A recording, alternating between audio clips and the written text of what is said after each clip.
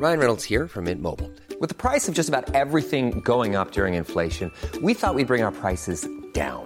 So to help us, we brought in a reverse auctioneer, which is apparently a thing. Mint Mobile Unlimited Premium Wireless. How to get 30, 30, bit to get 30, bit to get 20, 20, 20, bit to get 20, 20, bit to get 15, 15, 15, 15, just $15 a month? Sold! Give it a try at mintmobile.com/switch. $45 up front for 3 months plus taxes and fees. Promo rate for new customers for limited time. Unlimited more than 40 gigabytes per month. Slows full terms at mintmobile.com. Hey, it's Ryan Reynolds, and I'm here with Keith, co-star of my upcoming film, If, only in theaters May 17th. Do you want to tell people the big news? All right, I'll do it. Sign up now and you'll get unlimited for $15 a month and 6 months of Paramount Plus Essential Plan on us. Mintmobile.com/switch. Upfront payment of $45 equivalent to $15 per month. Unlimited over 40 gigabytes per month. Face lower speeds. Videos at 480p. Active Mint customers by 531.24 get 6 months of Paramount Plus Essential Plan. Auto renews after 6 months. Offer ends May 31st, 2024. Separate Paramount Plus registration required. Terms and conditions apply if rated PG. Hiring for your small business? If you're not looking for professionals on LinkedIn, you're looking in the wrong place. That's like looking for your car keys in a fish tank.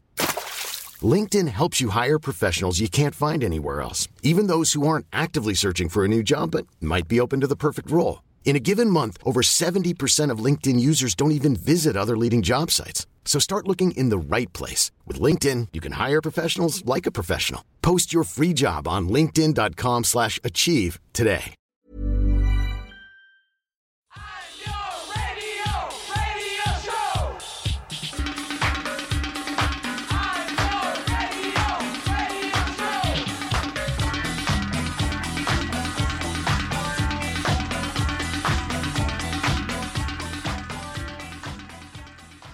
Hello and welcome to the Niall Nine podcast. You are listening to the voice of Niall Byrne, and with me, of course, is the ever-present Niall Nine podcast co-host. It is Andrea Cleary. Hey, Niall. How are you? Hello. How are you? I'm good, thank you. We're still Good. warm. We're still warm. We're still warming it up. Ooh, yeah. And we're going to talk about a musician today, which who was God's attracted pulse is some racing. heat? In many ways, who brought heat on himself and brought heat to the world. And who was in hot. form of music. And who was More hot. crucially, very hot. Yeah, today's episode is all about George Michael, who is one of the best-selling musicians of all time. And somehow still, I feel like, doesn't quite get his due as well. So 100% agree. He just doesn't, as a songwriter, I think especially, he doesn't get enough credit. So I'm happy that we're talking about him today. Do you remember when we went to Galway ages ago? You and I drove to Galway and we were driving back, and I don't know what prompted it, but we got talking about George Michael anyway, and we just started playing some George Michael songs on the drive back. And I think since then we've had it in our head that we want to do a full episode just dedicated to him, and it's coincided with the release of the uncut version of his new documentary Freedom. So relatively new documentary Freedom. There's a box set of the older album as well that came out last week. Just kind of more of a tie-in, more of an excuse to talk about George Michael than anything else. Not that any excuse is needed, but here we are. I'm really excited to talk about George today. Did you like George Michael when you were young? Yeah, we're going to get into that. We're going to get into all that as well, for sure. Because I mean, I think my first association with George Michael is my mother, and me too. She loved George Michael. Mine too. My mom isn't a big music fan, generally, but as in she didn't enthuse much about music. But George Michael was one of the few artists that she really did care about and love his music, and that was in the car. I remember going to school and stuff like that, So when you're 14, you're like, oh, the older albums, it's in the car. There's a CD version of it in the car or whatever. So I remember one of my first memories of George Michael, there was the CD, the double box set CD of Ladies and Gentlemen, the Best of George Michael was in our house, and Mum would listen to it. But I remember watching, I can't remember what it was called, the chart show on RT. That would just play the top 10 music videos, top 30 hits, was it, or something like that? Yeah, something like that. And there used to be a quiz before the break, and then you'd get the answer after the break, but you get the answer at the end of the show, but you ring in to win something. And the question was, what's the name of George Michael's like new CD or whatever. And I said, ladies and gentlemen, the best George Michael. And I was really young when that came out. And I remember my mom and my dad looking at me and they were so impressed. They were like, oh, Andrea, you should ring in. And I've never rang in anything before or since.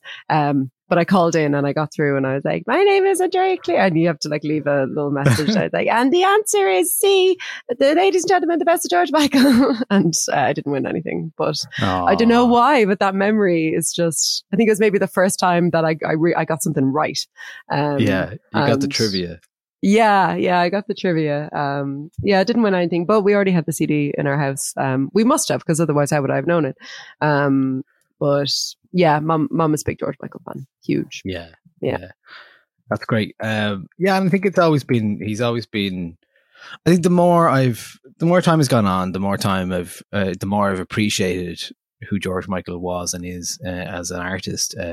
Certainly a really interesting person, as we'll discuss as well.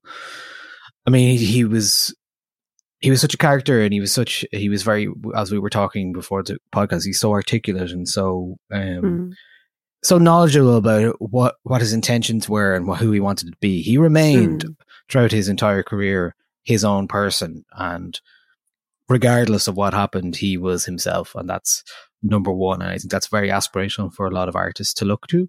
I think that's the number one thing you have to be when you're a pop star. Is you have to really. And we still see it today that pop stars really need to double down on being themselves. And he was really a pioneer in that, because he did a lot of things that attracted a lot of controversy, not just in his personal life, but in his musical decisions and career decisions as well, which we'll no doubt get to as well. But it was all for the better, because his career is just, it's kind of unparalleled in the 80s when it comes to everything that he pioneered. He's amazing. I love him. Yeah, of course. And we're not going to talk too much about Wham, but we have to start with Wham, because that started it all.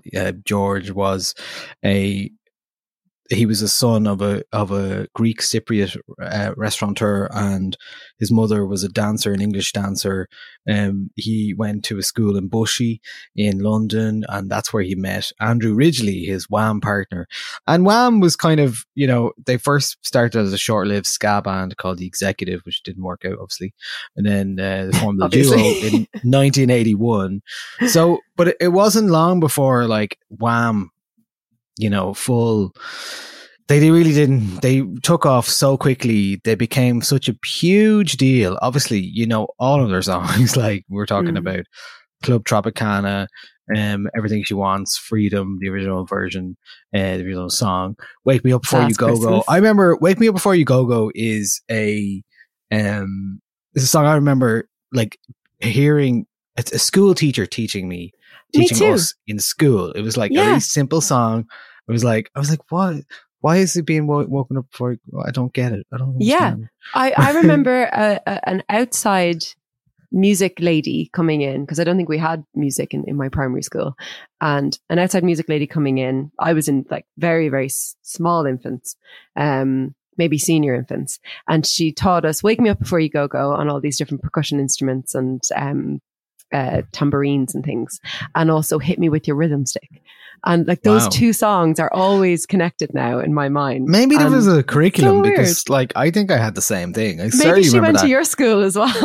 Yeah, like it was it was a teacher that was like it was a sub teacher or whatever who came in and did this or whatever. So I remember singing that, like Wake Me Up Before You Go Go, and I think Hit Me With Your Rhythm Stick is probably there as well. It must have been a curriculum thing. It must have been. She must have been going around to all the schools doing it. Yeah. And I remember I used to be like, Wake Me Up Before You Go Go. And I'm like, oh, like if your mom has to go to work early, so she wakes you up. Because how else are you going to go? Like, just the pure innocence. But that's a song that kids love. And I think starting a career out with a song that kids like is a really good idea. Like the Beatles had loads of songs that kids just absolutely adore as well. I think it's one of the hallmarks of a very good pop act, is if you can get the kids in while also not pissing off their parents if they want to listen to it. That's big. And Last Christmas, of course, as well. The best. I mean, it's the best Christmas song. of all time. I mean, we're not even going to talk about it that much because that's how much. And it is July. Too much talk about Christmas. I mean, but, listen. Yeah, I think Wham are amazing. One of my favorite DJs, sorry, not me. One of my favorite DJs, Young Marco, played last Christmas at in the middle of July at a summer festival, and I just thought it was great. I was like, why not? It's a great song. I like that. And as well on Wham, like the older I get, the more I think Club Tropicana is maybe their best song. And it's probably because I'm growing more into my yacht rock era. Like just personally, and I just think it's just the perfect like yacht rock pop song, yacht pop. I just think it's great. Yeah, I mean it has got that weird intro, which is when you're DJing is really hard to play because you're like it doesn't really. It kind of there's all this atmospheric noise and clinking of glasses, and then the bird song and stuff. It's like a really weird intro, and then all of a sudden it kicks in and it's like you.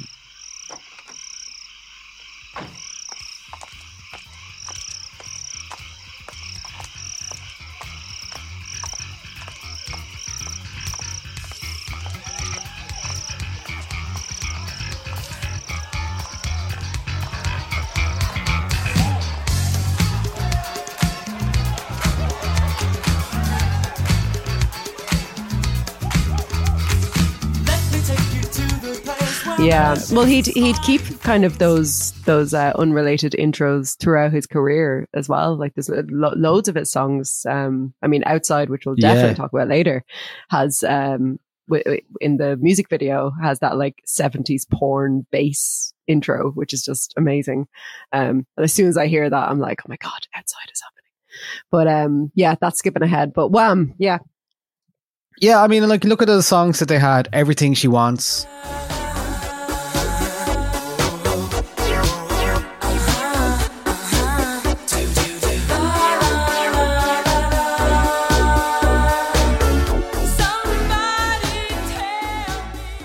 Club Tropicana, Wake Me Up Before You Go, I'm Your Man, Last Christmas, The Edge of Heaven, even Wham Rap as well, which...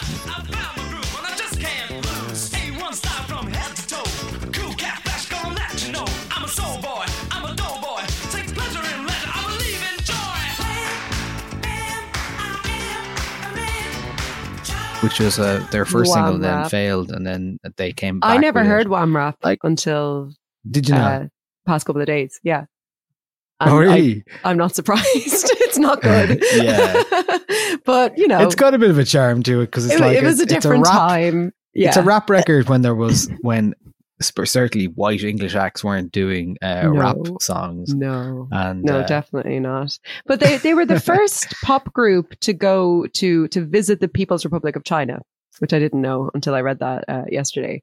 I don't know if they performed there, but they certainly visited, which is kind of amazing. Like that's like Wham, and they were battling with Culture Club to be like, they were kind of always having chart battles with Culture Club and a kind of 80s pop version of the Oasis Blur thing, even though I think they all got along quite well. But yeah, it's amazing to see how that just kind of spurred him off. But like he seemed, certainly through watching that documentary, it seemed as though the Wham years were relatively happy years for him. Like he talks about, having a partner in music to keep you grounded. And he's quite open about having like quite a large ego that he wanted to go on and compete with Michael Jackson and Prince and these huge like mega stars, and kind of thought or knew that he had the potential, he had the talent, and he had the vision to do that. But while he was in Wham, you can't help but kind of have one foot on the ground. And then when Wham ended, obviously then there was the trip to America, and the rest is history. And I think his ego did take a bit of a it certainly came into its own for Fate. I mean, Wham not in a bad way. I think ego is important for pop stars to have, but no, he's very clear in what he wanted a lot of the time, and I think what he wanted in the Wham era was to be famous. And then when he got the fame, he realized, like many others before him, that it doesn't fill the hole that maybe you had in you in the first place, which you know, and I think Wham probably, looking back at them now, you're like, when you first hear of Wham, you're usually young and you're like, they're fun. I'd say they were pretty annoying to a lot of people at the same time, and they do talk about crop tops, very camp, like very camp. Like they were dismissed as vapid teeny boppers for sure. But they always insisted, George Michael and Andrew Ridgeley always insisted that they were poking fun at the idea of being these kind of pop idols. They were always it didn't help that George was also an absolute heartthrob. Like he was a completely just gorgeous looking man. There's a great bit in that documentary where you see him running down the runway. I think it's a big, I can't remember what concert it is, but big concert, maybe one of their last ones. And he just is oozing so much sex appeal and knows what he's doing. And then by contrast, there's another wing where Andrew Ridgeley runs up and he just couldn't quite have the star power. Doesn't quite have it. I mean, you know. I always found that so charming about Wham though, because you have George who's just, you know, this, as you said, just oozes sex appeal to men and women. I think he's almost this like genderless form. He's just sexy. That's it. And then, other side of the stage, just sort of like, on the guitar and bopping around or whatever. And I always found that quite sweet about the two of them, you know, whenever you see old performances on Top of the Pops, you know, they're always played out there like around Christmas time. Whenever you see the two of them, like, oh God, it really makes sense that one of these would go on to become a global superstar and the other didn't. Not in a bad way, just I think the point about Andrew originally is that he didn't want to go on any longer. No. And I think even there's a Parkinson interview I watched that George is talking about. And he's like, I used to soft surfing and he's happier than me, probably. I'm still, people have to talk about him because I was still out here doing this. So, you know, I guess it's kind of a weird reflection, but it's not something that is, you know, I mean, he did what he did with Wham, a wildly successful group. So to expect him to go on and do more is quite a lot of pressure. I think we've much more of an understanding of that sort of thing now. But I mean, in the 80s, to not like for one of a duo to go on and become a megastar and for the other one not to, you just assume that other person had failed, that Andrew had failed, that he didn't have what it took or whatever. Whereas now, I don't know about you, but when I hear of musicians who have just sort of gone and, you know, like, well, what's his name from Blur just kind of runs a cheese farm now, and just people who are just going and like pursuing other dreams outside of the business after being battered by it for decades. You know, I think we collectively have much more of an understanding of like how the fame machine works and why people would want to get the hell out of it, as we'll absolutely talk about with George as well. Like he absolutely suffered for going on and becoming the star that he did. It didn't come without a price, you know. Yeah, absolutely.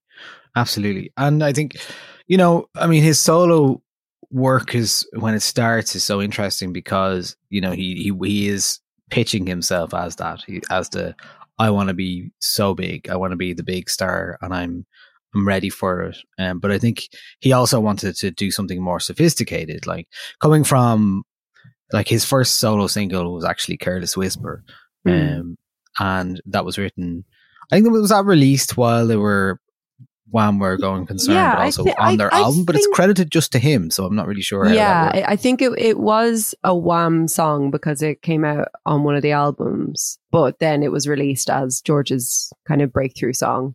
But I think generally it's considered George's song. And it is just one of the most beautiful songs ever written. He started writing it when he was 14 or something, like nuts.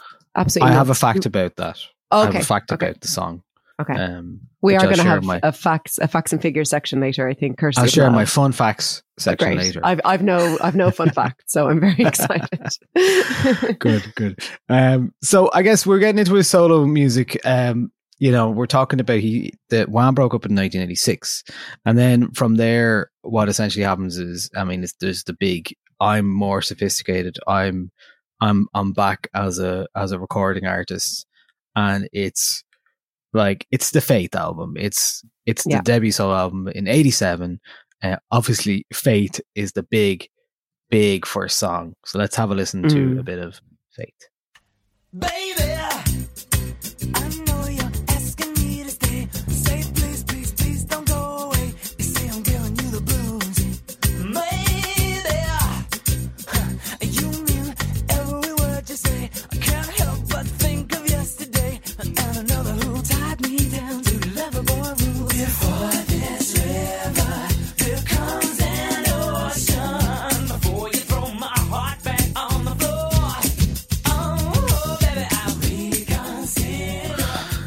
So that was Faith, and a great debut single and a great way to, set your stall out as a new artist as well, kind of dressing up in the videos. Well, I think the videos were super important, and we will explore that as well, because the album cover for Faith is him in his leather jacket with no top underneath. A moment, just such a moment, and the music video was so just fashionable. It was a fashion statement. There are, I think it's Jean-Paul Gaultier in the documentary is talking about how high impact it was, how sexy it was, and how fashion forward it was, and that would be something that would be really, really important to him. His style, his look, that was all part of it for George, really, really important. And I think Faith, it's obviously an undeniably brilliant song, but I think so much of its success is down to that music video as well, and the impact that it has,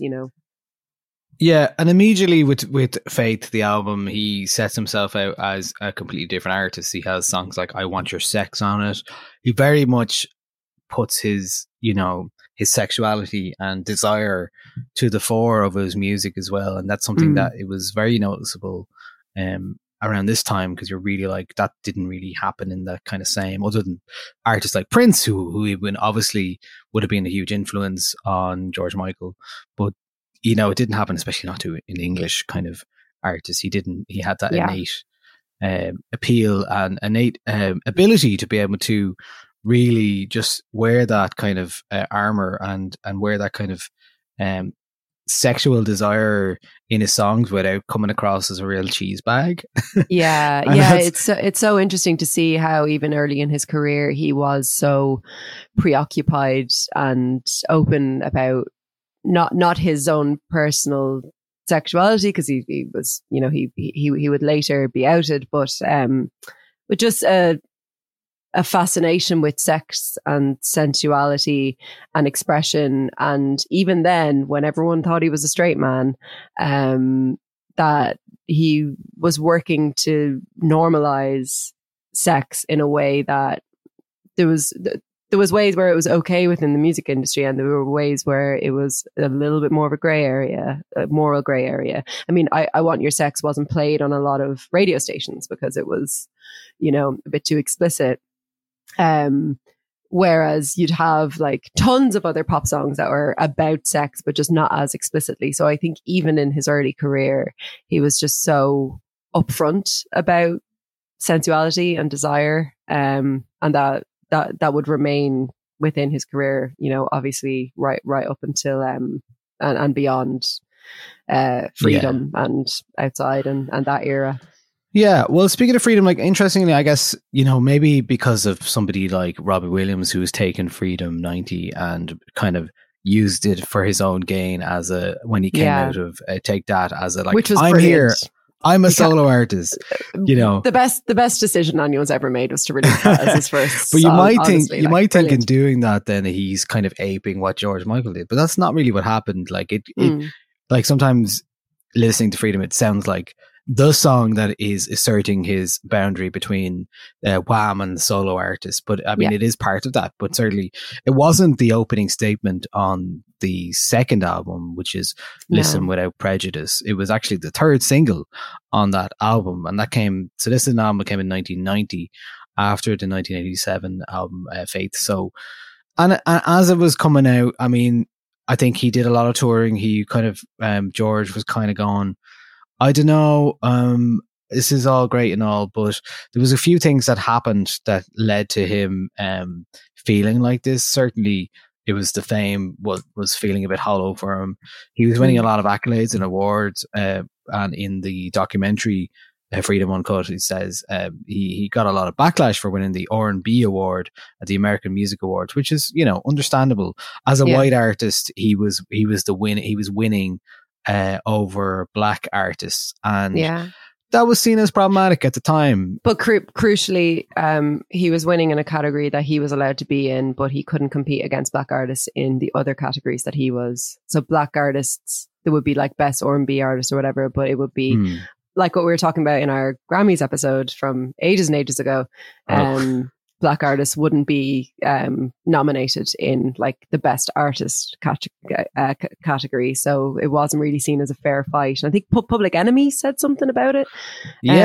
Strangely. Which I thought was interesting. I understand that backlash, but I also do feel sorry for him because he just seemed to have a very genuine love of soul music. And I think he went into that album with the intention of, you know, exploring black music and soul music, like American black and soul music, with just pure musical intentions and a kind of a color blindness that is that kind of comes with privilege. But I just don't think he even realized that that's what he was doing. I mean, certainly if somebody was doing that now, they would realize it more readily. Absolutely. Like, and I think that he genuinely seemed like humbled and to learn from that experience, which I think is really important.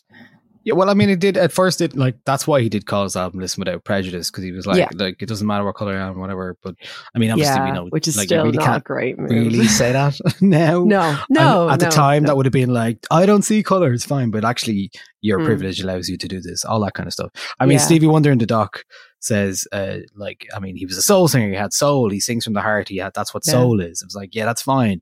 But also, well, no, Stevie Wonder in the doc actually said, wait a minute, George Michael is white. And he like pretended to think that he was, he pretended to think that he was black all these years, which I thought was really funny. And he was like, oh shit, he is blind though, isn't he? It's a really funny moment. Oh God, Stevie Wonder must have loads of those jokes going around. He's great. I thought that was really funny. He's like, George Michael's white. But yeah, and then, you know, obviously to release something called Listen Without Prejudice. Look, again, I think the intention was good, but we wouldn't get to, I don't think, that level of understanding for another little while within pop music that maybe, by we, I mean white people, that isn't the sort of, let's all, you know, we're all the same message that white people seem to think it was. That was very prevalent long after the 1980s. That was prevalent when I was growing up. So like, you know, not the best move, but like in terms of its context, I suppose an understandable one, you know? Yeah. So let's listen to the big single from Listen Without Prejudice, of course, it's Freedom.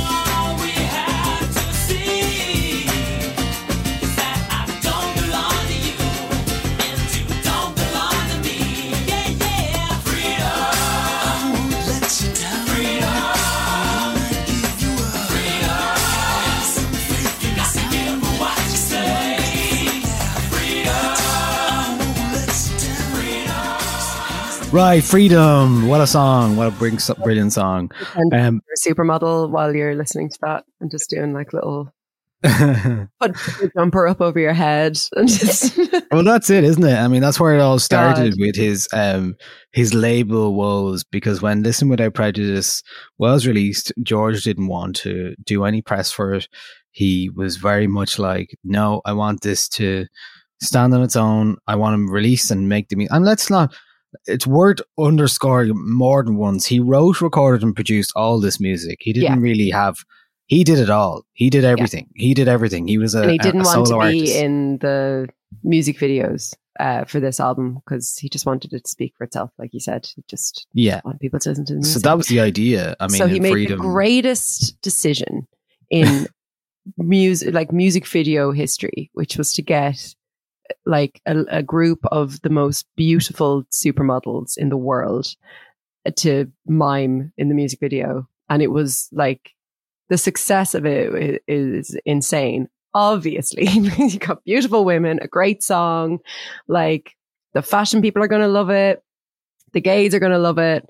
The men, like straight men, are going to love it. Like everyone's going to, it appeals to everybody. It was such a shrewd decision to do that. It's an excellent music video. And if it came out today, it would still be, current and mind blowing. Well, yeah. I mean, the fact that he was able to convince these 5 supermodels at the time to do this. I'd say they were jumping at the chance. Naomi Campbell in the doc is like, obviously we know she's a big ego, and like she's like, if you do it, they'll all do it.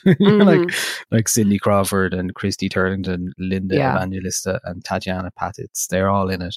And it's a great video, and it's something that he would repeat a number of times in his career when he didn't want to be. Sometimes he was in the video, but the focus was very much not on him. So that's where animated, like in Shoot the Dog, later in his career, he had a cartoonish animated version of himself crawling into bed with Cherie Blair, and on a rocket on its way from the US to the UK to London, and that was a mad video. Might talk about that later, but yeah.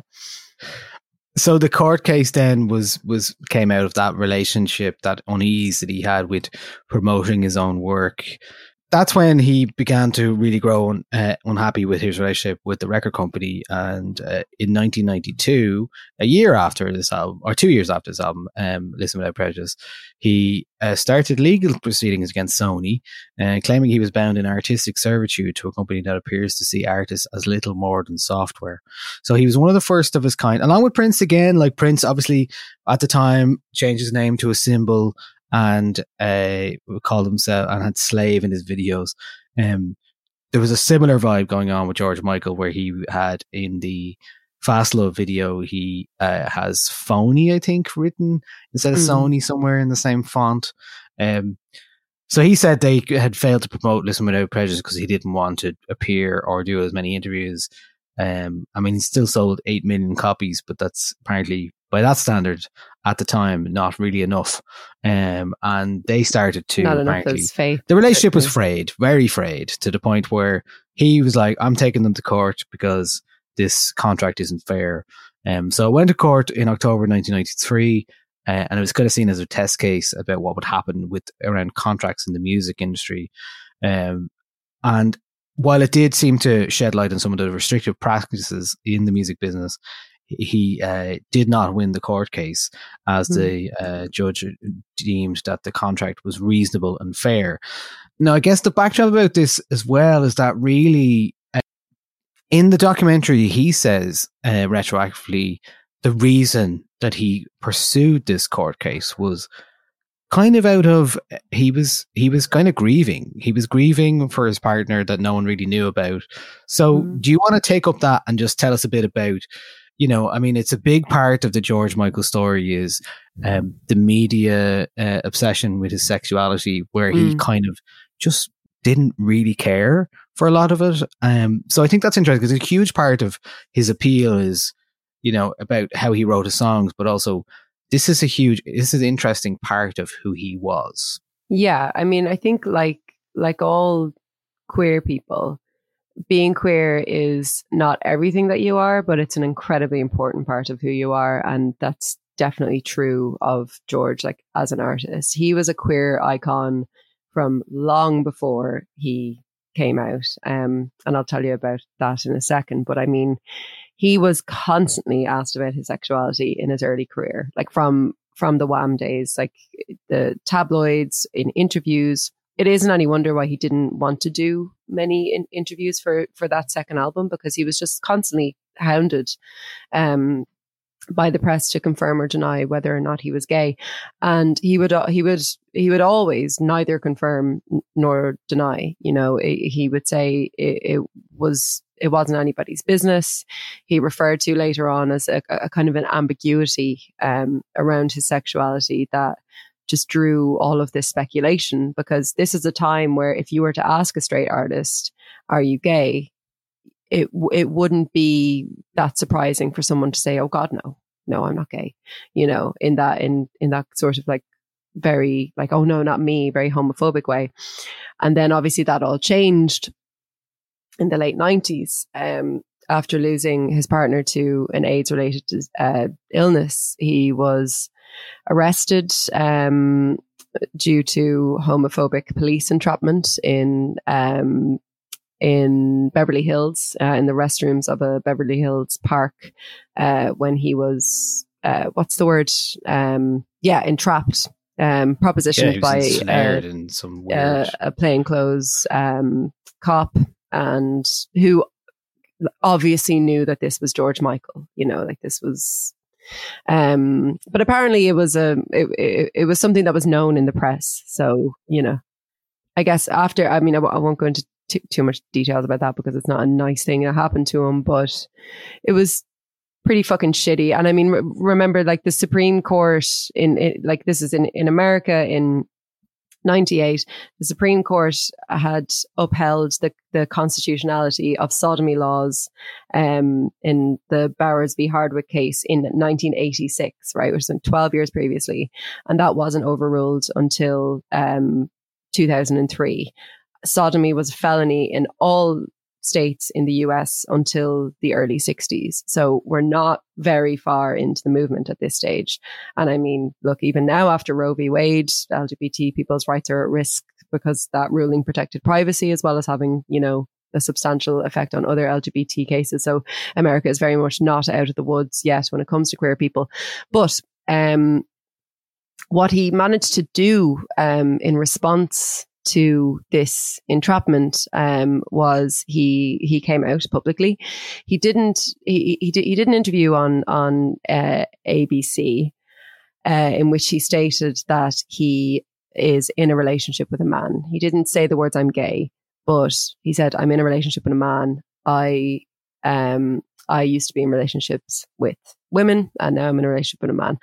And I think with the modern lens that we have now, we can understand this as him being forced to come out. But if you're going to be forced to come out, I guess, do it.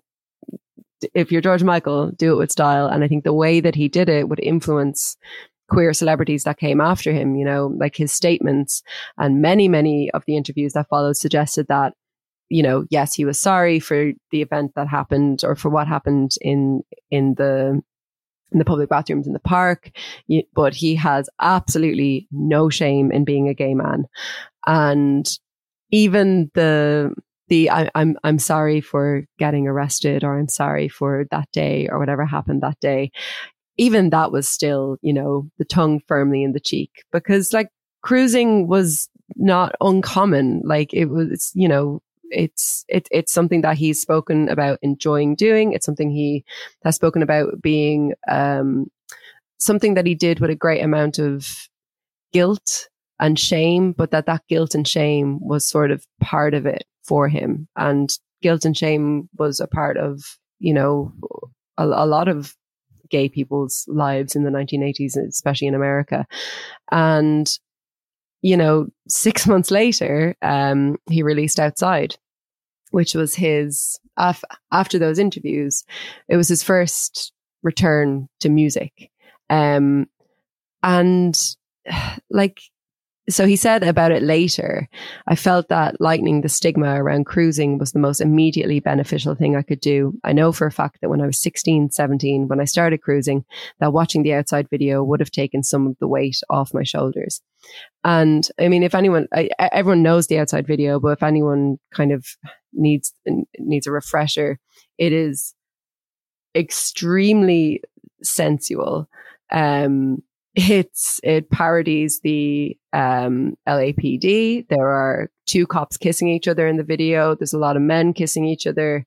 There's interestingly not a lot of women kissing each other, and I think that that's because he didn't want the male gaze all over this, like the straight male gaze all over the music video. And there's also straight people as well. But it's all done through this lens of like degeneracy and like underground surveillance. And it's all and you know, like there's the helicopters followed him everywhere he went after this happened, you know, like it was, the media response to it was unbelievable. Like it was absolutely huge. I slightly remember it. I was only 7 when it happened, but I remember asking my mom, like, what is it? And mom was like, he was kissing a man in some toilets in America. And I was like, oh, okay. And that's all I kind of knew of it, because I was like too young to understand what homophobic entrapment was. But there's a clip of him speaking to CNN about this. I spent the first half of my career being accused of being gay when I hadn't had anything like a gay relationship. And in fact, I was 27 before that happened to me. So I spent my years growing up being told what my sexuality was really, you know, which was kind of confusing. And then by the time I'd kind of worked out what it was and I'd stopped having relationships with women, I was just so indignant at the way I'd been treated until then. I was just thought, well, I'll just hold on to this. I don't think they need to know. I don't think I should have to tell them. But, you know, this is as good a time as any. Yes, I've been bad. Doctor, won't you do with me what you can? You see, I think about it all the time. I'd service the community, but I already have, you see. I never really said it before. There's nothing here but flesh and bone. There's nothing more, nothing more, nothing more.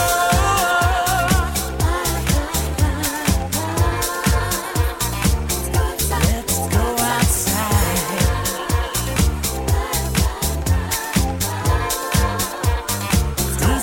Oh, it's such a good song. It's such a good It's- song. It's my favorite George Michael song, I think. Yeah, I'd have to agree It's one of with my you there. favorite moments in pop history. Like, not just like queer pop history, but it just, I think this as a response, it's so clever and the song is so fucking smart. Like, had he written a song with this message and it was kind of okay, I think it would have still gotten all the a lot of attention. But to have this message, this absolute fuck you to the media, this fuck you to the hypocrisy and the homophobia that was rife within the media, especially around him, and for it to be like a 10 out of 10 no note song, like even the lyrics, like just coming to understand it more, getting older, like even the image of, you know, let's go outside. Obviously he's referring to being in a public place, in a public park, and that's funny. And then there's also the, you know, I'm out now, so I'm not in anymore, I'm outside, I'm out of the closet. But it's also like, I was thinking about it today and thinking that like a lot of rhetoric around gay people at this time, you know, in the 90s was like, I don't care what happens behind closed doors between two people, you know. And there was even a lot of that sort of rhetoric here in Ireland around the marriage referendum, and that was 2015. A lot of like, what two people do behind closed doors is none of my business. It's just these gay people who come out and rub it in your faces, and they're holding hands in the street or they're kissing in the street, and all that sort of thing. I think he was referencing that as well. Like, oh no, I'm outside. But even any of the bits where he's talking about being inside, there's still a kind of there's a glint of like deviance to it. He's like, he's done with the sofa, the hall and the kitchen table. It's not the bed. It's not the marital bed. He's like, no, even when I'm behind closed doors, I'm still doing spicy shit, you know? And it's obviously like a very like sexually empowering song. And I think it works for anybody within the LGBT community, but also I think straight people have a lot to kind of get from this as well, because it is just about sexual freedom and about loving who you want to, and also just having sex and not having to love people or be in relationships or anything, just enjoying the sensuality of being a human being. And I just think it's so wonderful. And I mean, that's not even to mention the video, which is just, it's so good. Like it definitely wasn't. I remember seeing the video when I was younger. And I remember the two cops kissing in it. And I remember there being two men kissing in it, but I rewatched it and I was like, oh no, there was definitely a cut version of this video when I was younger, because that video was raunchy as fuck. And it's brilliant. It's such a masterpiece. Like, you know, it opens with that, like I mentioned earlier, that like 70s porn riff and the like, you know, the hazy sort of like old porn looking like seedy man like coming onto a woman in a bathroom stall, and like the moment when all the urinals turn around and the toilet's a disco, and it's so good. Like visually it's so funny, and it's like you just see him really getting back into being, or maybe for the first time starting to openly be this very funny performer in his like music, which we hadn't really seen since Wham. He was a very serious artist for a long time. He was, like, even Faith, like Faith was obviously, we can see it now for how camp it was during a current lens, but you know, everyone thought he was straight back then, and he was just being sexy straight pop star. But this was just like, this is how you do it. Like and nobody got away with anything. Like it was the media, it was the cops, it was like all of it. It was just fantastic. And it was just such a celebration of anybody. And it was very, very inclusive. Like it wasn't just a song for gay men. It was a song for the whole movement, I think, which was really nice. And yeah, my theory that there aren't two women kissing in it, I think probably holds up, because he didn't want it to be super male gazy. And I like that. Yeah, absolutely. God, this is a Lumo Club favorite for sure. Yeah, this is brilliant. One of those songs, and it's magic. It's actually one of those songs when I remember the first time I think Gav from Lumo played it once, and I hadn't heard it in a long time, and I was like, "Wow, what a song!" You're just like, "That is so good." It's so good, and like even his vocal range in it, like the way he opens with the "I think I'm done with it." He opens so low, and then he moves up into his higher register for the chorus. Like his voice is sensei. I mean, we haven't even spoken about his vocals yet, but I mean, we're going to talk about song, that for sure. His range in this song is so brilliant, and again, it's a song that, you know, you'd understand him showing off his range in the ballads, but it's not like you need it in this song. But I think that opening voice that he does, I think I'm done with the sofa, I think I'm done with the hall, it is funny as well. Like it's a funny voice while still being brilliant. It's sort of like seedy and like, yeah, it's funny. I really like it. It's great. Oh, that's great. I think Outside is definitely it is currently, anyway, or has been for a while, one of my favorite songs from. Yeah, I think it's always been Outside or Freedom for me. And at the moment it's Outside, because I'm just like, yeah, good for him. Great. And he was on Oprah as well at one point, and he like, this is just to underscore the magnitude of what kind of a pop star he was, talking about this kind of stuff, and this is what he had to say on Oprah. With this new album, accepting you as a gay artist. I'm not worried about it. I think if people, I have to be totally straightforward here. I'm not really interested in selling records to people who are homophobic, really.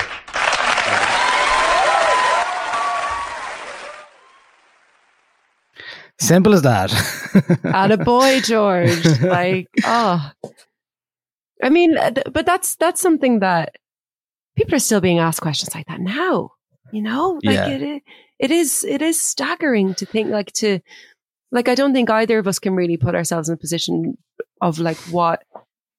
Like I don't know how old, but you would have still been a teenager around this time. Like I don't think we could have really comprehended. 98. Well, Outside was 98, so I was Outside was 98. So I was 16.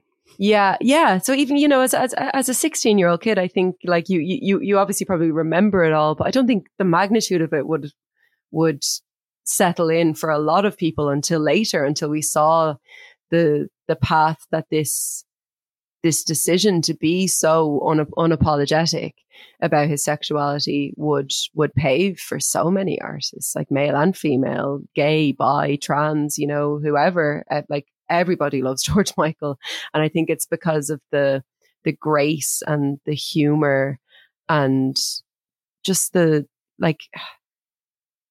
just the grace that he and the self-deprecation and the absolute sheer pride that he exhibited following his coming out, which wasn't his decision. And I think I love that's watching something his interviews. He's incredibly charismatic man and very articulate and very funny. I love watching his interviews because I do feel like you get a real sense of somebody who really knows who they are and their sense of being able to communicate that with the rest of the world. There's a great bit on Parkinson when he's in his 1998 interview, shortly after all this, when he said he's talking about fame and he's talking about the things that drive people to be a star or pop star. He said, I've never met a star who didn't come from the same kind of insecurity as he did. Essentially, like he wasn't very happy with how he looked, is what he says. Madness. He was never really truly felt himself. He said, it's the things that are missing that make you a star, not the things that you have. So he said I think that's kind of the drive to get you to somewhere. Yeah. Also in that interview, which is well worth watching if people haven't seen it before. He talks really brilliantly about class as well, and about money and movement upwards through class, which I think was very interesting, and a little bit about his relationship with his mother in those terms as well, which I think is worth having a look at if people haven't seen it. It's a brilliant interview. Yeah, it's all on YouTube. You can watch the entire thing without the music. I think the music is separate somewhere, but on YouTube too, you can have a look at that. But it is a very good interview, and he's very funny in it as well. Actually, do we have the opening clip? Yeah, let's play that. Finally, I have to say before we start, actually, I wanted to say that this is a great honour for me, because I can remember being, 8 or 9 years old, and my mum would allow me to stay up beyond a certain time in the evening only to watch the Parkinson show. She thought it would be a bit of quality watching, so I'm very, very privileged to be here. Well, that's very, very kind of you. Very kind of you. It's good to have you. And she probably wouldn't have been quite as thrilled that I had to take my willy out to get on here.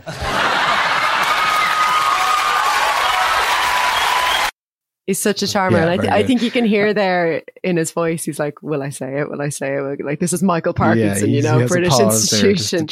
And just on that sort of unapologetic thing and how he speaks in interviews. I think, in particular in America, like I think some of that comes from being a British artist who went to America. Like in the ABC interview and the Oprah interview, he is in a place that isn't his home. He's in a place where he didn't grow up, and he's in a place with much more stringent values when it comes to gay people. Not that the UK was a bed of roses for gay people in the 1980s and 1990s, certainly not at all. But they're a kind of a different, like homophobia in the US is kind of a different breed. So I think for him to go over there and speak so succinctly and eloquently about his experiences probably did a lot to introduce people to this idea as being something that isn't actually perverse or wrong in any way, that it's normal, and your friendly neighborhood pop star is also a gay, and that's fine, and it's crucially none of anyone's business, Yeah. So what I'd like to do now is maybe focus on some of the songs. Obviously, he had so many hits, but on some of them you'll hear here, but some of them are kind of let's just take a selection of some of the songs and kind of trying to focus on him as a singer, as like you said, and what he was as a singer. He was such a great singer, and he was so great at ad-libbing, and he was one of the best singers of the word baby. He did it in so many ways. And so a bit of context for this first song. So Too Funky is a song that was released in 1992. And this was airing in MTV's popular heyday. Certainly, I had moved. A 10-year-old Niall and his family had made the monumental move from Dublin to Kildare. And we were living in a rented house before we moved into our house at the time, and it was the Euros were on. Denmark won the Euros in 1992. It was a really nice hot summer, I remember. I mean, that's what I remember as a 10-year-old. Lithium by Nirvana was on MTV. I remember seeing MTV and going, who's this cool band? But amongst all that was this song, which was on the playlist of MTV, and it kind of stuck out like a sore thumb because it's a song that, like much of George's work, oozed sexuality and desire. It was unashamedly sexy. It had synths and the rhythm, and even as a young lad, I felt there was something very suggestive about it. And again, like the Freedom video, it had supermodels in it. It really added to the glamour of it. It kind of had this kind of, it wasn't drag, but it felt like that kind of knowing, like playing towards gender a little bit as well. So here is Too Funky.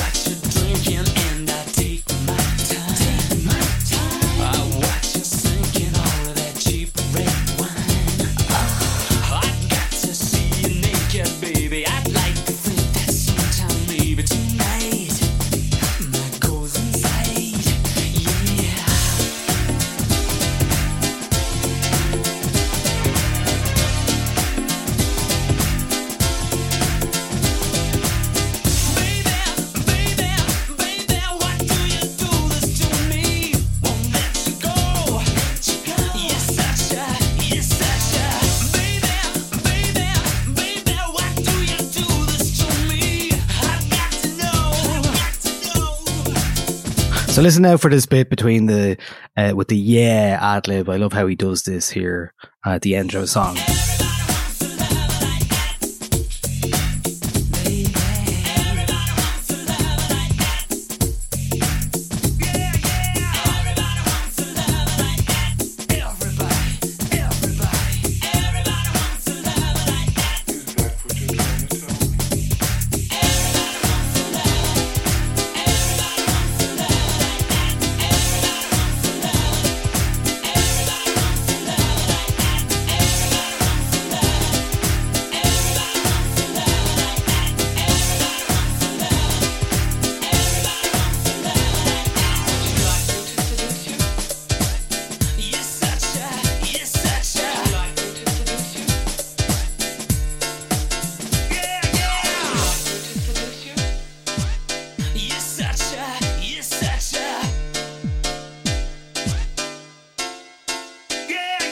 So that's Too Funky, as you can hear there.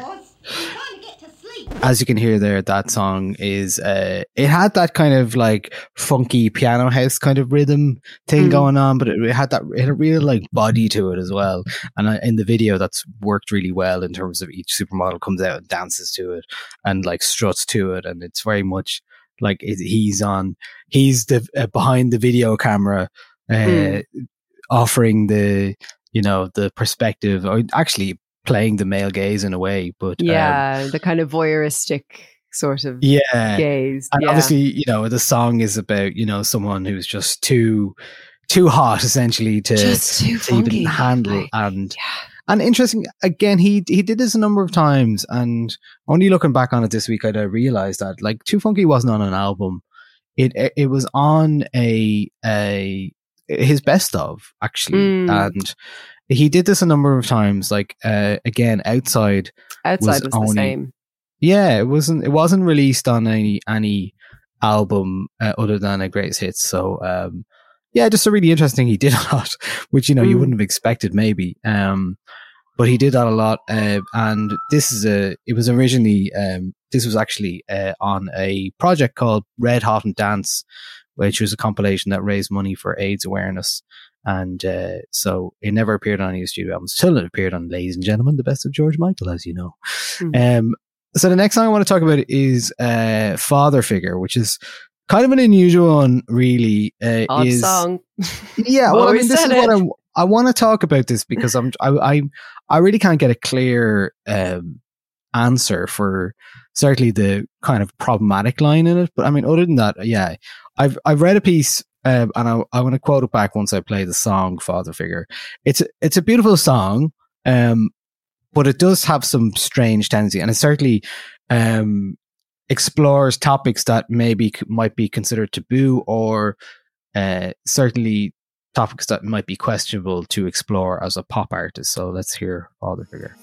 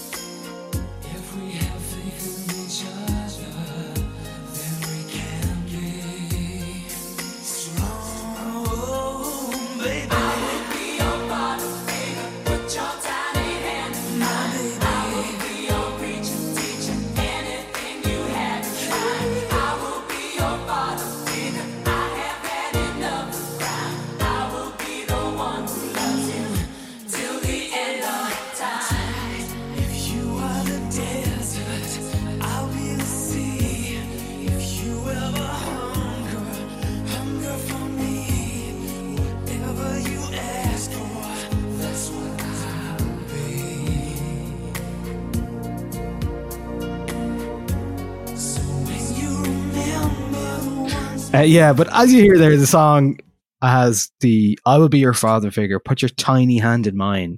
I will be your preacher, teacher, be your daddy.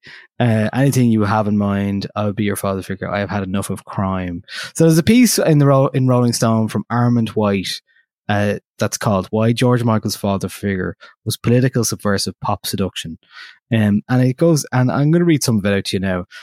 "Every time I hear this quite stunning refrain, I realize the only thing preventing it from becoming the new traditional wedding song of the millennium is its sex pirate vision of love and fidelity. It's too annoying for a virginal wedding night nuptials.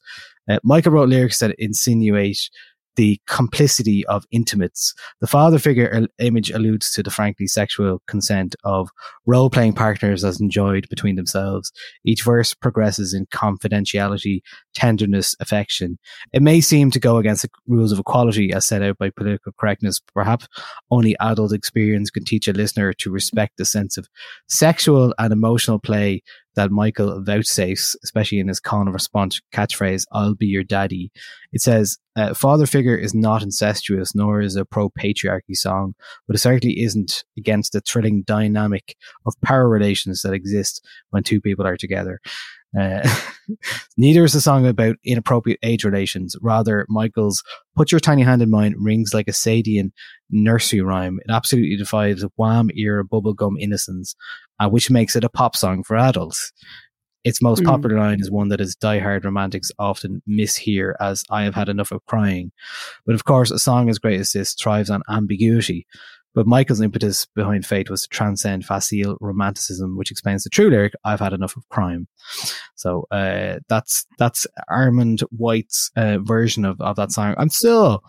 Tiny Hand is just a bit too jarring sometimes. Yeah, I think I always heard it as written from the point of view of somebody who was like more experienced in like the queer world than somebody, and they're sort of guiding a newly out person through, various first experiences they might have, which is definitely I think a better reading than just being like, oh, he wrote a song about incest and put your tiny hand in mine.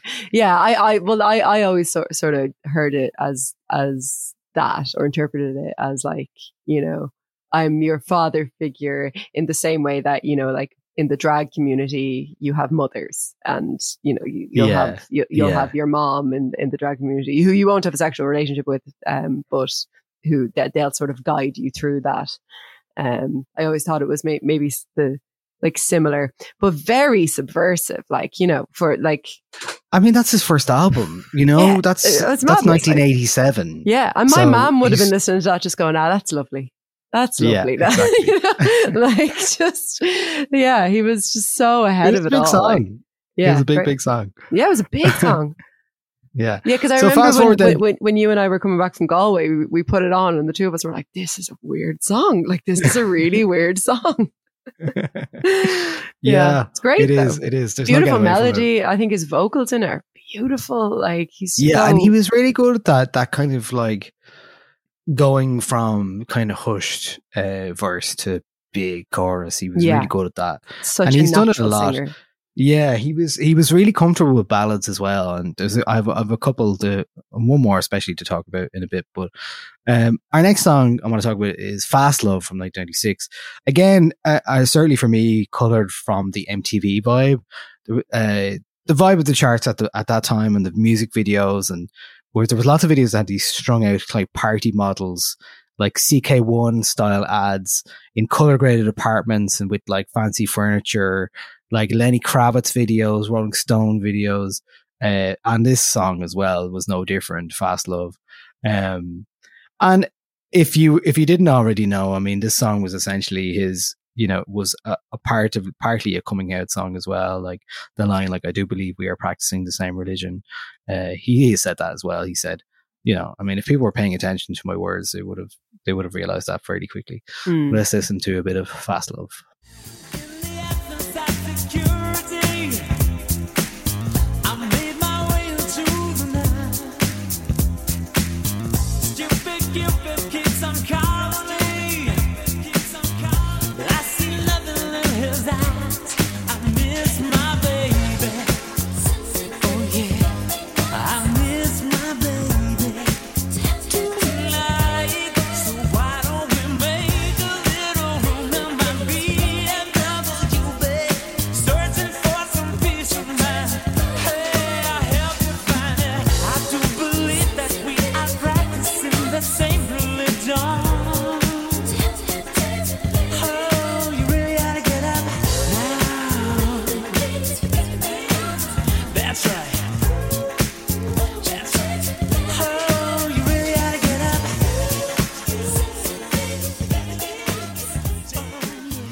That's Fast Love. That's from 1996. That was very much like one of his big bops from that era.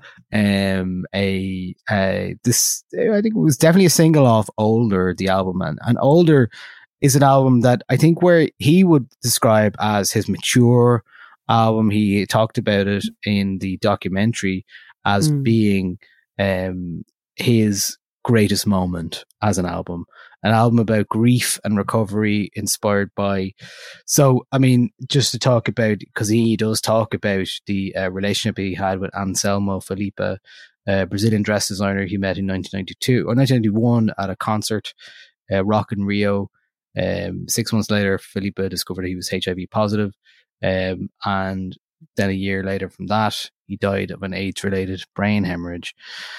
And so the next song is really, he went a number of years really without doing much because he was grieving. And, understandably, like the background of some of the court case, he says in the documentary, is that he was angry. He was angry and he was grieving. And that's one of the reasons why he went and did the court case, because he was upset and he wanted, something time and something good to come of it as well. But it was only when he wrote this next song did he feel like he was moving towards breaking that kind of writer's block spell. So the song in question is Jesus to a Child. But I still say, when you find love, when you know that it exists, then the love that you come to you on those cold, cold nights. When you've been loved, when you know it holds such bliss, then the love that you kissed will comfort you when there's no hope inside. So the words you could not say, I'll sing them for you. So that song, obviously, it's a very mature sounding song. It's very much like it's got a kind of bossa nova feel to it. Obviously, in terms of the song, like that's referencing the Brazilian style, referencing Anselmo's heritage and where he's from. It's an important song in his discography because of that. It's not. It allowed him to move past the grief a little bit and come back to music. Spurred him on, certainly. And it's a very melancholic song. It's a very mature song. It's a very mature ballad. Yeah. So I remember loving this song when I was young. Yeah. I was really into it. Really? Why? Yeah. Well, Obviously, I had no idea what it was about, and I had no interest in Jesus. I think I knew that he wasn't really singing about Jesus, and I thought that was cool. Yeah, you can tell. I mean, it's just, but it's No, just, but as in, it's like, kind of when a I was- weird. Like you know. when I was a kid, I think what attracted me to the song was, this song, he's saying Jesus, but I don't think he's talking about Jesus. And I didn't even know what like subverting was at that stage, but I think I kind of understood that there was something like that going on. And I just think, I think this is one of his best vocal performances in any song. Like, I think it's just, he sounds so pained, or so like that. When he's singing, when you find love, is that it? Are those the lyrics? Like, when you find your love, how he sings the word find, it's just so like so full of pain, and I just think his voice is stunning in this song. Yeah, and listening back to this today, I kind of went, wow, this could be an Adele song. You could hear Adele singing this song so easily. And indeed, she didn't sing this song, but she did sing the tribute at the Grammys to George Michael. She sang a slow version of Fast Love in tribute to him. But there's certainly some kind of mature pop sound I can hear here that rivals Adele in that way. So also on the older album is a song called Spinning the Wheel, which is notable because it's one of the first songs that really, certainly one of the first songs in pop culture talking about, AIDS and the, from a gay man's perspective as well. It talks about, getting the chance that you might get AIDS from somebody, and, and that's what Spinning the Wheel is about. It's about that kind of. And he wasn't out at this stage when the song came out, which is amazing. Yeah, so the song peaked at number 2 in the UK, kept off the top only by Spice Girls Wannabe, which is interesting because when you hear the song, you're like, well, it doesn't sound like it's not a big song like that. So let's have a listen to Spinning the Wheel.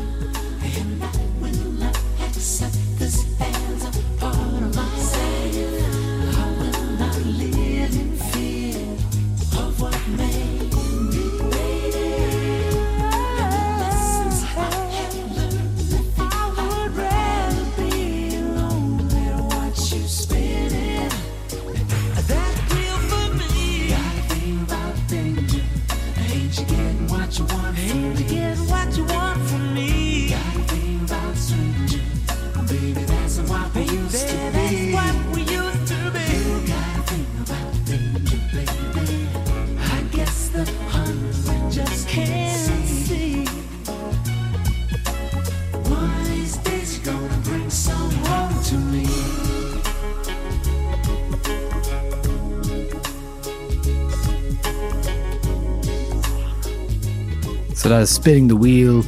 And I think to shine a light on George Michael, the singer, the showman, there's one of my favorite versions of, and he's done a lot of obviously covers, and he did songs duets. Yeah, he did his songs with Mary J. Blige, Whitney Houston, Aretha. Who'd you say there?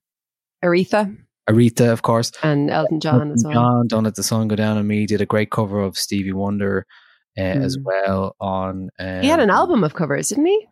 Yeah, I believe he did. Yeah. Not one I've really gone into too much, but... no, I think it was his poorest selling album. Yeah. Which is that kind of makes fair, sense. I think. Because it was called Songs from the Last Century. It was very much feels like a tied in... I have to do this kind of label deal, funny enough. Yes. So, I mean, he did go back to Sony after all of that, ultimately, after all his court case woes. So, he did end up back with them. But this next song is a live recording. Well, there is a version of it as well that's on, but it's a very much a live thing. So this is the song is Papa Was a Rolling Stone with Killer from Adamski. And I think the great thing, there's a brilliant YouTube clip of this. It's so good. And his vocals, he was so good at like ad-libbing, doing that kind of, like I said earlier on with Babies and Yeah, and like those kind of like fundamental ad-libs that singers do. It's so soulful. Yeah, and the only thing about him, I think his only downfall, if he had one, was that he wasn't a great dancer really, but he had one dance move that involved swinging his hands loads, and he did it kind of in a jive fashion, and he really made it work for him. So in the video for Killer, Papa Was a Rolling Stone, when you watch it because he's running around the stage, right? He's running around this big stage. The band, they're kind of in the round, and he's going around and he's giving it loads to the audience, and he's running over, and he does his dance move, and he's doing this, and but you just notice it like the whole time. He just only has that one dance move, so it is great. Here's a bit of the audio with a lot of the audience can be heard as well.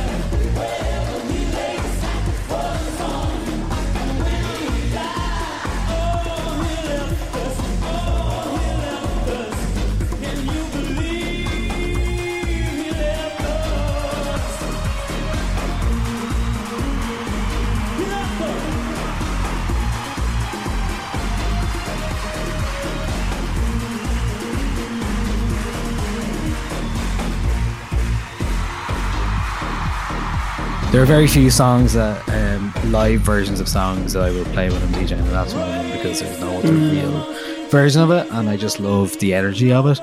Definitely one to watch on YouTube. We put this in the show notes as well, to show you that as well. It's so worth watching. I was watching it with my parents recently, and we were just like, because my mom, because that's the great thing about George Michael, like moms. That's fun fact number one. Moms love George Michael. Moms love it. It's fine to be a mom who doesn't love George Michael. Like, they love him. They all love ABBA. They all love George Michael. Like, they all loved the Backstreet Boys. Yeah, they love him. It's great.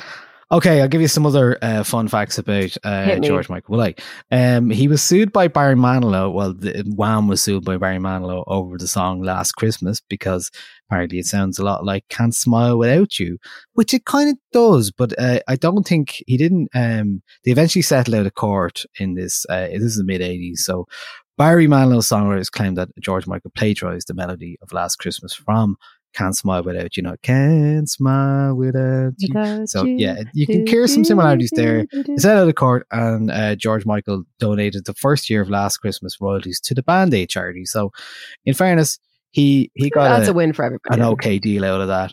He also was not one to shy away from political topics, especially during the Iraq War. Shoot the Dog, the song, is about the relationship between the British and American governments, in particular Tony Blair and George W. Bush. I like that song. Yeah, well, it samples. I think it's good, and I like the video as well. It's edgelord extremism, but it's very it's much so. Yeah. But it samples I Believe in Love by Human League as well. Love Action, that great song. It's great. A really good one. He was also a secret philanthropist. This came out after his death. So he obviously, I don't think we'll ever forget it. I'd never forget it, because he died on it was his death was announced on Christmas Day 2016. And which was the year when everyone died. Yeah. Celebrity wise, it's kicked off by David Bowie in January, and then just it was like it was so sad because it was like you're nearly at the end of the year, Christmas Day, George Michael. You're like, for fuck's sake, will this year ever end? So he died of heart muscle disease, and he was a man that always, and liver disease. I think liver disease. Yeah, he was a man that always struggled with more. I mean, not he talks about a lot in terms of he didn't struggle with alcohol, but he had a lot of prescription drugs, substance abuse issues. Some substance abuse. Certainly talked about smoking a lot of grass, is what he says. And he explained he used to smoke 25 spliffs a day, and it brought down to 7 or 8, and he said his cannabis use was a big problem. He wished he could smoke less of it. Certainly don't know how much that contributed to his death ultimately, but he did get in trouble a number of times in terms of like his driving as well. He was intoxicated once when driving, and crashed. Sorry, not intoxicated, under the influence of drugs. And he crashed his Range Rover into a shop in London as well, and that came after all that stuff. But it can be so difficult for celebrities, even now. But I mean, especially when he was first coming up, he's very young, very impressionable, and for normal people, like there's a degree of having to try to get your hands on drugs, right? You need to have the number of a dealer, you need to know somebody, and you're very much, engaging in an act of like, oh, if I get caught doing this is very illegal. But like there was this quote, I'm going to butcher it. It was Nina Simone. So Nina Simone, after a show, was asked, somebody came into her dressing room and said, Ms. Simone, is there anything that we can get for you? And she said, I'll take some champagne, some cocaine, and some sausages, which is obviously amazing.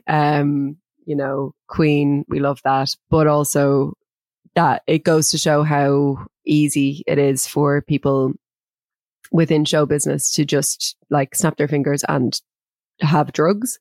And you can imagine how easily you can fall into addiction through that as well. So like I feel very sorry for people like George who just kind of grew up in an industry where nobody would ever say no to him, and where this kind of stuff would have been offered to him like all the time. So yeah, he definitely seemed to have more wherewithal in terms of awareness, at least, of what damage he was doing to himself in that regard, but found it very hard then to separate that, because ultimately he talks about when his mother died as well. That was a very big period of grief for him, and then he would turn to this is when a lot of this kind of tabloidy stuff happened, when he was trying to kind of deal with that. He drove under the influence of drugs and crashed a car, and that's what a lot of when this happened. And but I think when you don't have people around you who say no to you, like who's going to say no if you're getting behind the wheel of your car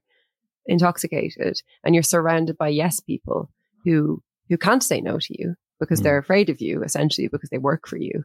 And if you don't have a support system there in terms of family or a partner, if you've lost your partner, like you understand why these things happen. This happened with, the tabloid women of the early 2000s as well, the Paris Hiltons, the Lindsay Lohans, and like it's such a volatile industry, and it treats people who take drugs or who have active addictions with such contempt. And I think the way that he was treated around that time was reprehensible. So I think, one of the things that came out after he died is that he was actually a secret philanthropist.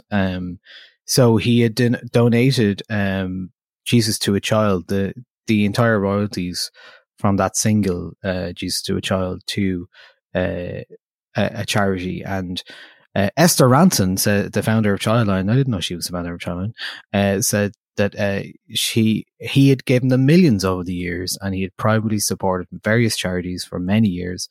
He also supported the Terence Higgins Trust, as well as the Macmillan Cancer Support, He also once called the production team of the TV quiz Deal or No Deal after a contestant revealed she needed £15,000 to fund IVF treatment and anonymously paid for the treatment. Oh my God. He once tipped a student. Incredible. Yeah. He once tipped a student nurse working as a barmaid £5,000 because he overheard that she was in debt. In 2017, another woman came forward to reveal he had anonymously paid for her IVF treatment after seeing her talk about her issues on This Morning. The woman gave birth to a girl in 2012. So just these things, he didn't, like, secretly, this only came out after he died. That's made me really emotional. I didn't know that. That's incredible. Yeah. A kind person. So to reference earlier on, you were saying about Careless Whisper. Apparently he wrote that song when he was 17 on his way to work, sitting on the back of a bus. So there you go. And do you know what George Michael's favourite song is? No. Well, on Desert Island Discs, he said his favourite song was Amy Winehouse's Love is a Losing Game. Ah, that makes sense to me. Yeah. That feels like a song he might have written. Indeed. That makes sense to me. I've never listened to his Desert Island Discs. I haven't either, actually. I might listen to that today. Listen to it. Yeah, definitely. If you haven't had enough of George Michael yet. Yeah, no, never enough. Especially just hearing him speak. Like, I think you and I have, like, through kind of doing our research for this, have become very enamored with George Michael, the interviewee, as well as the pop star, because he's so lovely. Yeah. Yeah. There's plenty to explore out there, and there's plenty we didn't cover on this episode, of course. But yes, of course. You know, if you want a George Michael playlist, hit me up. But you know, I'd have to say the best album is the best of George Michael. I would have to say the best of George Michael. I thought that earlier. Yeah. I mean, it's great. It is. It great. Is. Yeah. I mean, I think it was the only album we ever had in the house. I don't think we had Faith. Yeah. He's not, I think you and I were talking about this the other day. He's just not really, to me, an album's. Yeah. I mean, he only had 5 albums in his entire career, which isn't a lot.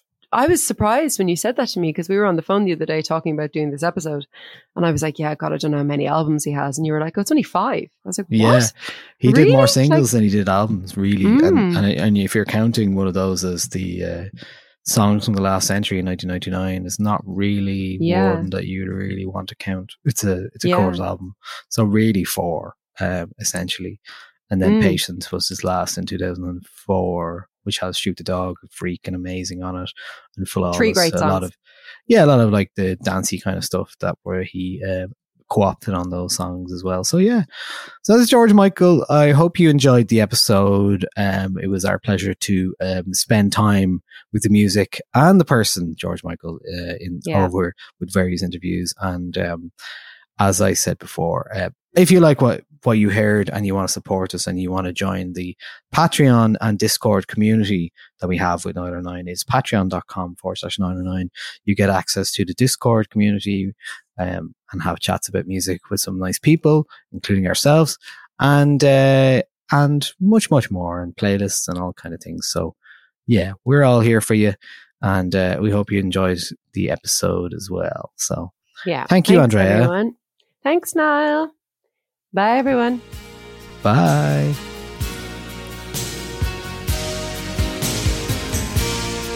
These are the days of the empty hand. Oh, you hold on to what you can. And charity is a coat you wear twice a year. This is the year of the guilty man.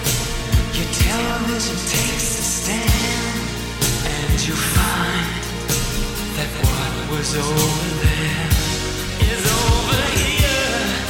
So you scream from behind your door.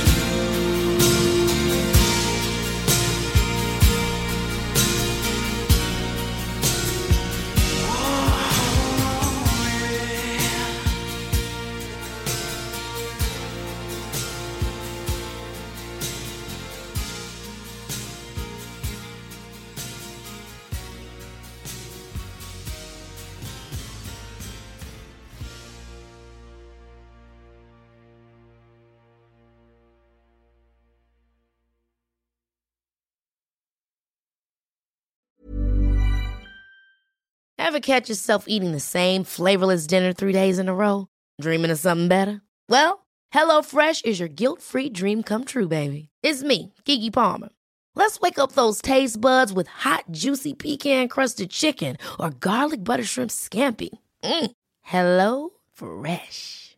Stop dreaming of all the delicious possibilities and dig in at HelloFresh.com. Let's get this dinner party started.